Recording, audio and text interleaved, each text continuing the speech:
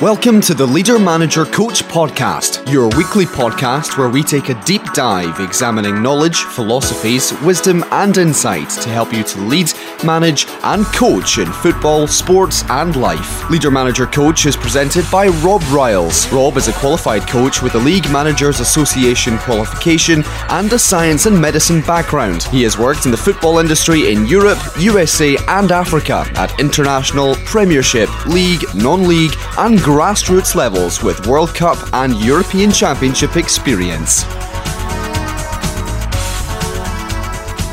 Hello and welcome to another edition of Leader Manager Coach. Rob Riles welcoming you to another programme. And today I'm really excited to be able to talk about an absolute icon, an absolute legend, and I use that word very, very sparingly in life, but this guy is undoubtedly a legend. He is from the sport of basketball, and in the United States he is renowned as possibly the greatest coach that has ever lived. And he did win an accolade, and he was voted the coach of the century. Now, if you're voted the coach of the century, I think you've got a fairly substantial claim to being at the top of your game. And I've had this book, and it's the information I'm going to share with you comes from a book called The Essential Wooden, and the guy we're talking about is the very, very famous John Wooden from the world of basketball. And I hold my hand up and say that it wasn't so long ago that I hadn't heard about this guy. And I suppose a little bit embarrassingly for somebody who is so into coaching and leadership and educating and teaching, I hadn't heard about him. And when I found out and did a little bit of research, which wasn't difficult because the internet is littered with quotes, the internet is littered with stories about John Wooden and his life and his work, and it was quite easy to find out about it. And I got into a book called The Essential Wooden, as I said, a lifetime of lessons on leaders and leadership, and I managed to read it in 2 days just because it was the kind of stuff that once you get into it you just want to devour. And it's not the only book about the guy, but it certainly was an inspirational one for me. And there was so many bright lines in it, so many key points that I thought, I need to share this. So this podcast episode, and possibly the next one, depending on how long this takes, we're going to take a relatively deep dive into John Wooden, into his life, into his philosophy, into his achievements, because he has so much to say about successful coaching. It's almost unbelievable. If you can just take, in my opinion, a smattering of the philosophies, which are relatively simple and very much based on a character, but he has definite thought processes on teams, on leadership, which I absolutely love. I'm very much aligned with, and of course it depends on where you stand yourself, but he's got so much to share. It's awesome, and I will share with you his website addresses before the end of the podcast anyway. But so when I went through it, there were about 5 key areas that I thought, he's so phenomenal in terms of his information on these 5 areas. We'll just divide it into these 5 areas and we'll talk about it. And then last of all, and this is probably John Wooden's most famous lasting legacy that he's left, is what's called the Pyramid of Success. And that is so worthwhile understanding, because it's not something that appeared overnight. This guy evolved this pyramid of success over 15 years of work. So over a period of 15 years, he created this pyramid, which he honed, he changed, he altered, he improved until he was happy with it, and he used it throughout his career, and he's left it behind.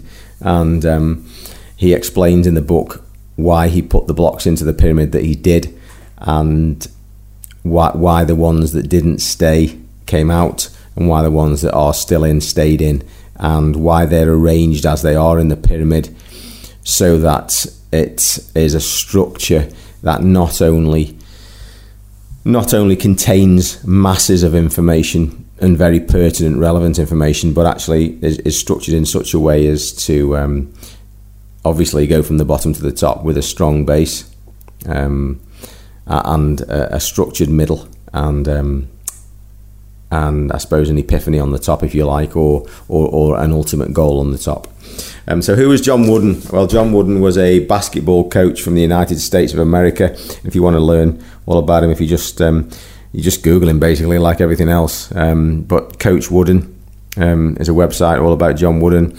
There's another website called, I think it's called Values, Victory and Peace of Mind, which is a great title, isn't it? Values, Victory and Peace of Mind, which is all about John Wooden's life and work.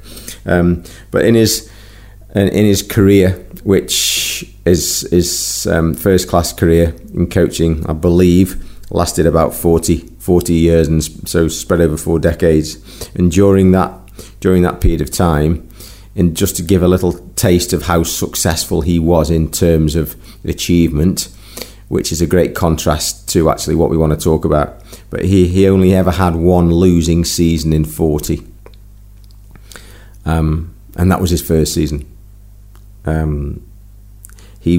His teams won 7 national championships in a row, so he had a national championship victory for 7 seasons in a row. He had an 88 game winning streak in it with one of his basketball teams, and he also, during that period of time, during his 4 decades, he had what are known as 4 perfect seasons. And I'll be honest with you, I haven't dived deeply into those, but I imagine that they're 4 seasons where his teams won every single game.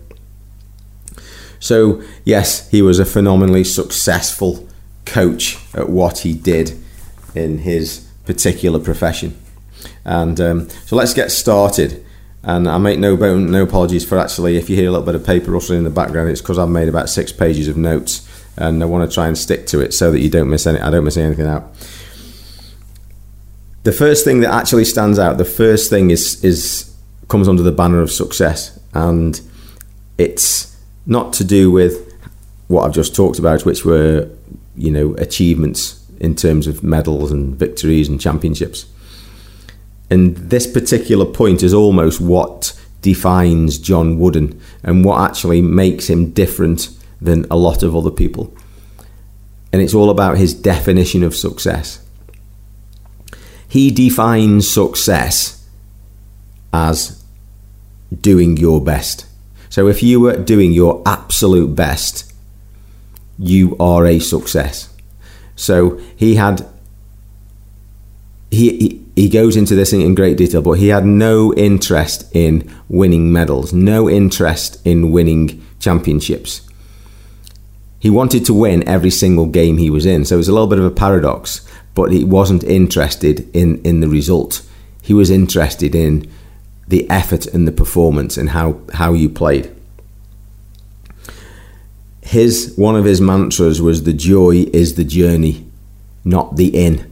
So, if you're on a long journey and you're looking forward to a good night's sleep at the end, when you get to the place of rest, or the inn, as we call it, he talks about the joy of the journey, not the joy of the inn. So yes, we all want to get there, we all want to get to the end, but it's actually the journey that he talks about. And he describes his perfect day not as a championship winning game, not as a cup final, if you like, if you want to call it a cup final, or a men's singles final, or the 100 metres final, or the basketball final, or whatever it is. He talks about his perfect day as being lost in the moment, on court, with his players, in a training session, going through whatever it is he wants to go through at that particular time.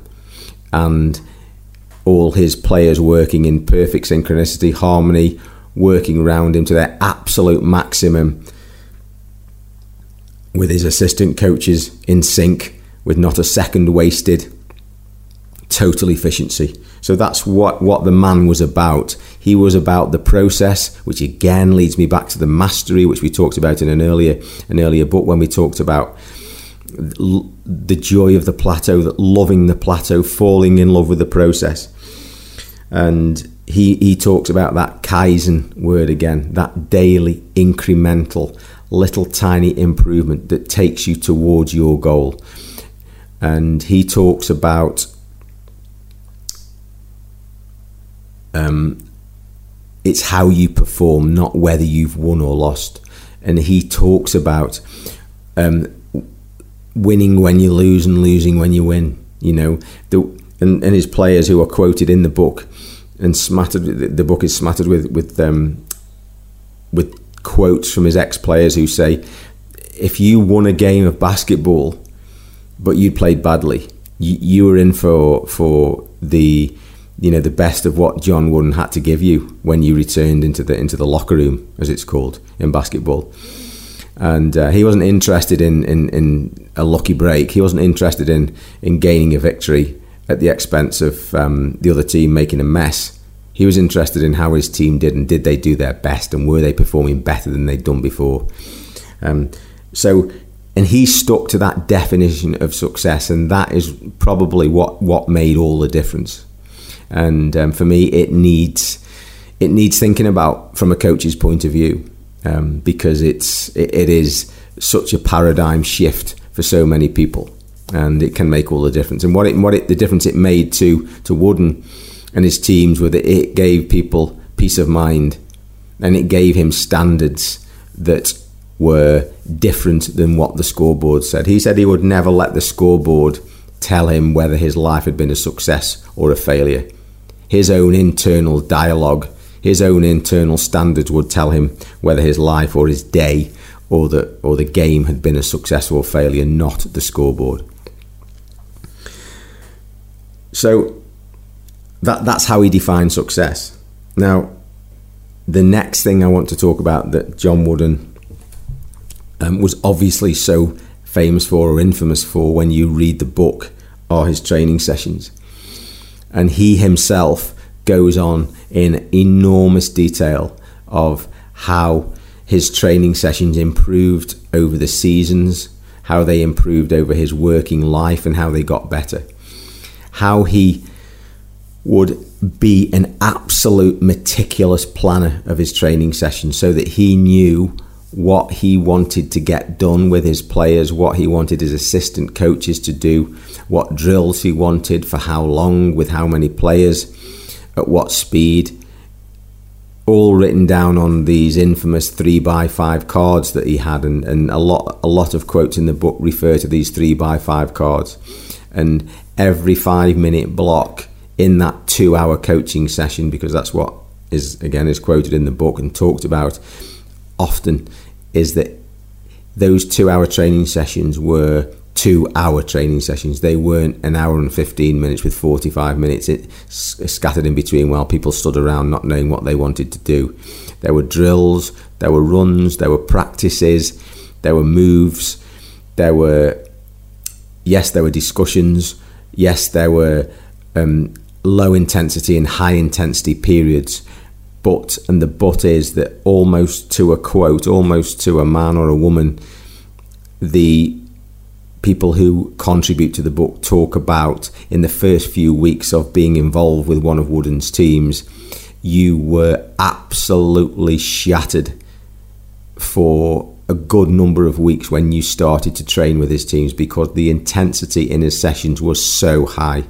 And it wasn't just high once a month or once a fortnight.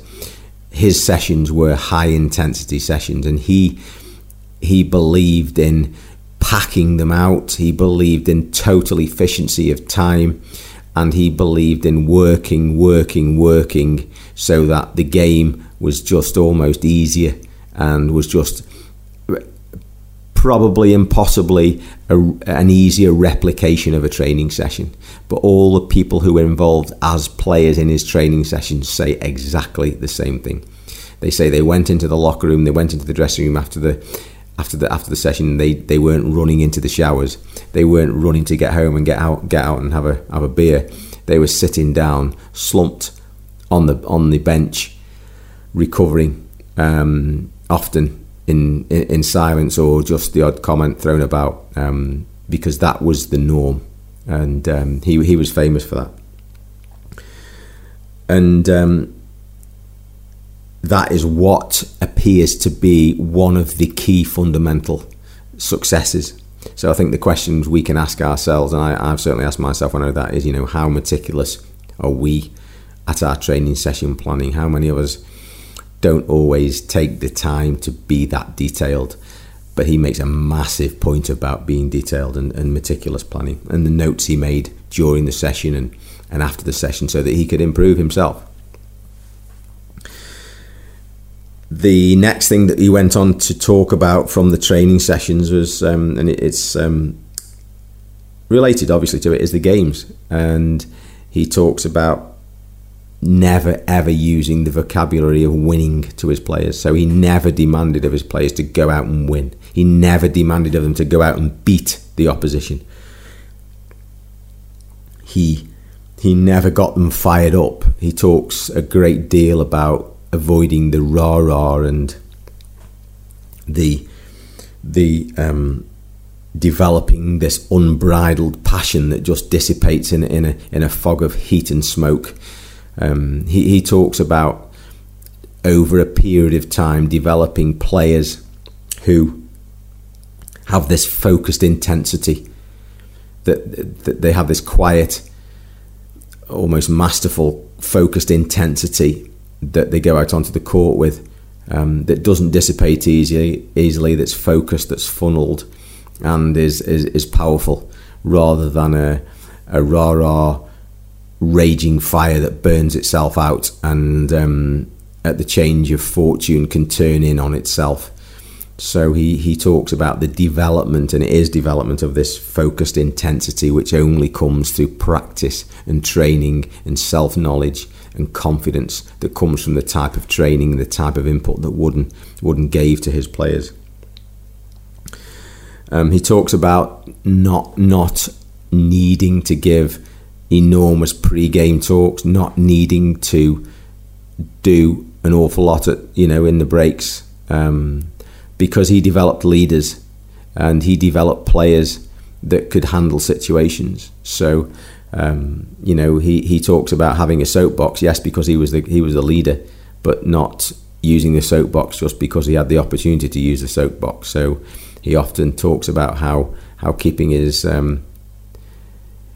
ears open and using odd words and encouragement here and there, rather than long drawn out speeches and things along the line of that. He also talks very much about the avoidance in his career of analysing the opposition. He says his philosophy was very, very much on his own team, on the strengths of his own team and developing his own team and making them powerful, making them confident, making them competent, and not focusing his players' minds on the opposition's strengths.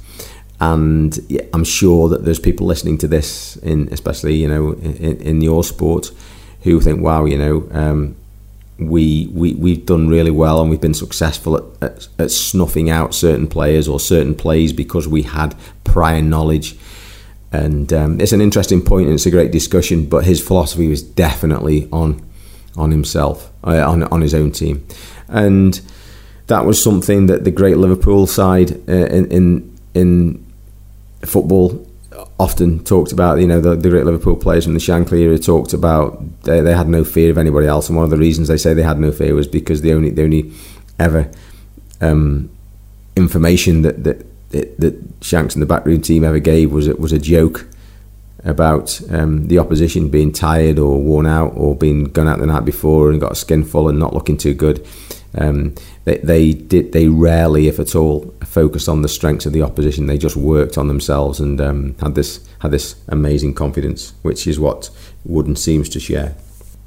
the next two subheadings really. The next one is team, and I've rarely come across writing that underlines and focuses on creating teams, not individuals, as this one. If there's anything that stands out for me, there are two things that stand out for me personally from reading about this man. One is the development of character, because he puts the development of character beyond the success of the team. And linked to that, he talks about, almost to an obsessive degree, he talks about developing a team, not individuals. And he talks about teams being made up of not necessarily the best players, but people who together create a synergy, who make and create the best team. He definitely talks about the respect needed by the individuals in that team, A, towards each other, and B, towards the coach, because there will be uncomfortable decisions, because not everybody can play. There will be people who will be on the bench, and he talks about that in great detail as well. But he talks about this respect between each other so that teams don't destroy from within. He talks about the acknowledgement of each other. So he talks very much and gives real good examples of how in a season things were going really well, and they had one player who was almost off the scale in terms of scoring points, but and he felt and saw that this person's ego was getting out of line, because he was scoring literally hundreds of points. I'm not sure how many, but masses and masses of points, and it seemed to be that he was the media star, and everybody else was getting no recognition. And he noticed that he had and he cites this example of the player running around, beating his chest, almost saying to the crowd, "Look at me, look at me, look at me." And he makes this example of how he changed the ethos, he changed the culture by one simple instruction. And he said to that if you score, if you're the one who scores, if you're the player who scores and puts the ball in the basket, then you are obliged in my team to acknowledge certainly the person who made the pass to you, and we call that an assist. I don't know what they call it in basketball, but in football it's called an assist now. You're whether that's a smile, whether that's a thumbs up, whether that's a nod of the head, that's all it needs to be. It doesn't have to be run over and give him a hug. It just needs to be an acknowledgement. And he says that simple act, that acknowledgement, changed the culture. It made the player who was beating his chest understand very simply, and without getting hauled over the coals. Actually, I couldn't do this without my teammates, and it gave recognition, and sufficient recognition, to the teammates who'd done the work, won the ball back, created the opposition, created the opening, should I say, and got the ball to the player who put it into the basket. He definitely talks about no stars in his team. He talks about a team, not stars, and he talks a great deal about the players who aren't in the first starting lineup, and the challenges that coaches have, and we all as coaches totally understand that. I think that most managers today will tell you that one of their biggest challenges in your daily life as a coach, as a manager, as a leader, is dealing with the possible negatives of having to tell somebody, or having somebody on the bench who's not happy to be on the bench, who's got a poor attitude, who's trying to bring the team down, who wants the team to do badly because they're not in the team. And if that happens, it shows, or possibly sheds light on the fact that if they were in the team, they'd do better. And he deals with that in quite a lot of detail. And one of the things he talks about is making sure and saying to his players, make sure you're ready, because you will get an opportunity. By Joe, make sure you're ready, because if you're not ready and you have the opportunity and you don't step up to the plate, then you probably will not get another opportunity. And that's how he kept some of his players right on the metal. One of the things he did, and there's actual quotes in the book and there's excerpts in the book from this, is he regularly wrote letters to his players. So he didn't write them individual letters, as far as I know. He may well have done, but what he did, he wrote a letter to the team. Now, whether he wrote and got it copied and gave each player a letter, he possibly did, or he wrote one letter and it was read out by the team captain and available for everybody else to look at. But he wrote letters to the teams, and he wrote letters to saying, look, I'm a human being, I'll do this, I'll make decisions, and you won't like all the decisions I'm going to make, but you can either be mature about it and stick with us, or you can sulk and you can mope and you can let us down. And he talks about the letters, or the book talks about the letters that he wrote, where he demands the self-discipline and he demands the respect for each other. And he talks about how the season will have challenges, and it's how they respond to those challenges that will determine whether the season is a success or not. And they're wonderful examples of communication, that somebody who's communicating, and you can tell without a shadow of a doubt that you're dealing with a person of integrity and with a person who actually believes what they're saying and wants you to be part of that process. And what those letters did for me when I read them was it made you think, if I was one of those players, I just want to please this guy. I just want to be part of his team. And I think possibly if you didn't resonate with what he was saying, you would probably drop away. And maybe that's what he wanted. But it's amazing to think that those letters were available to players, because I'm not sure that they'd be written today. Because maybe certainly in professional sport, in professional football, I don't know, but it's very, very interesting. And the last thing, so we've talked about his definition for success, we've talked about his training sessions, the nuggets from his training sessions, his attitude towards games and his attitude towards the team. And finally, it's his leadership, just his general leadership. He talked about his own development of leadership, how he was certainly not the finished article, and how he was determined to get better and better and better every season. He talked about how he learnt about shades of grey, because he said he was very black and white in his thinking, so you were either right or you're wrong, and if you were wrong, he would dress you down. And he said, I learnt very quickly that, number one, I couldn't dress people down in public, and I needed to, if I was going to criticise somebody, I would do it in a certain way. But I learned, he said, that he's talking about himself. He learned to be a little bit softer and understand that there were shades of grey. It's not always black and white, and that's something I can certainly relate to. He talks about a head-heart balance, where he actually, as he grew older and became more mature, he learned to listen a little bit more and feel things rather than just be black and white. Yes, my head says this, but my heart says the other, so can I have a little bit of balance between the two? He talks about the emotional control, how he didn't rant and rave, and how he didn't allow his players to get too high, or he didn't get them to too low, and how this focused intensity of emotion that was just this burning, glowing desire that was just on, but it wasn't a raging forest fire that would blow up and turn in on itself and turn on each other. He talks about giving credit away, as in the acknowledgement example of players on the basketball court. He talks about absolute trust and honesty by doing what you say and focusing on simple things and working on them day in, day out.